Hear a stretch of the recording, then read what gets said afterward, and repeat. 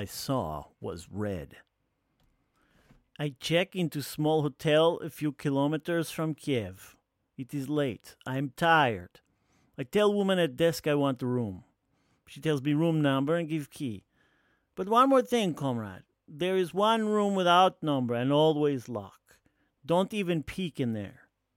I take key and I go to room to sleep. Night comes and I hear trickling of water. It comes from the room across. I cannot sleep, so I open door.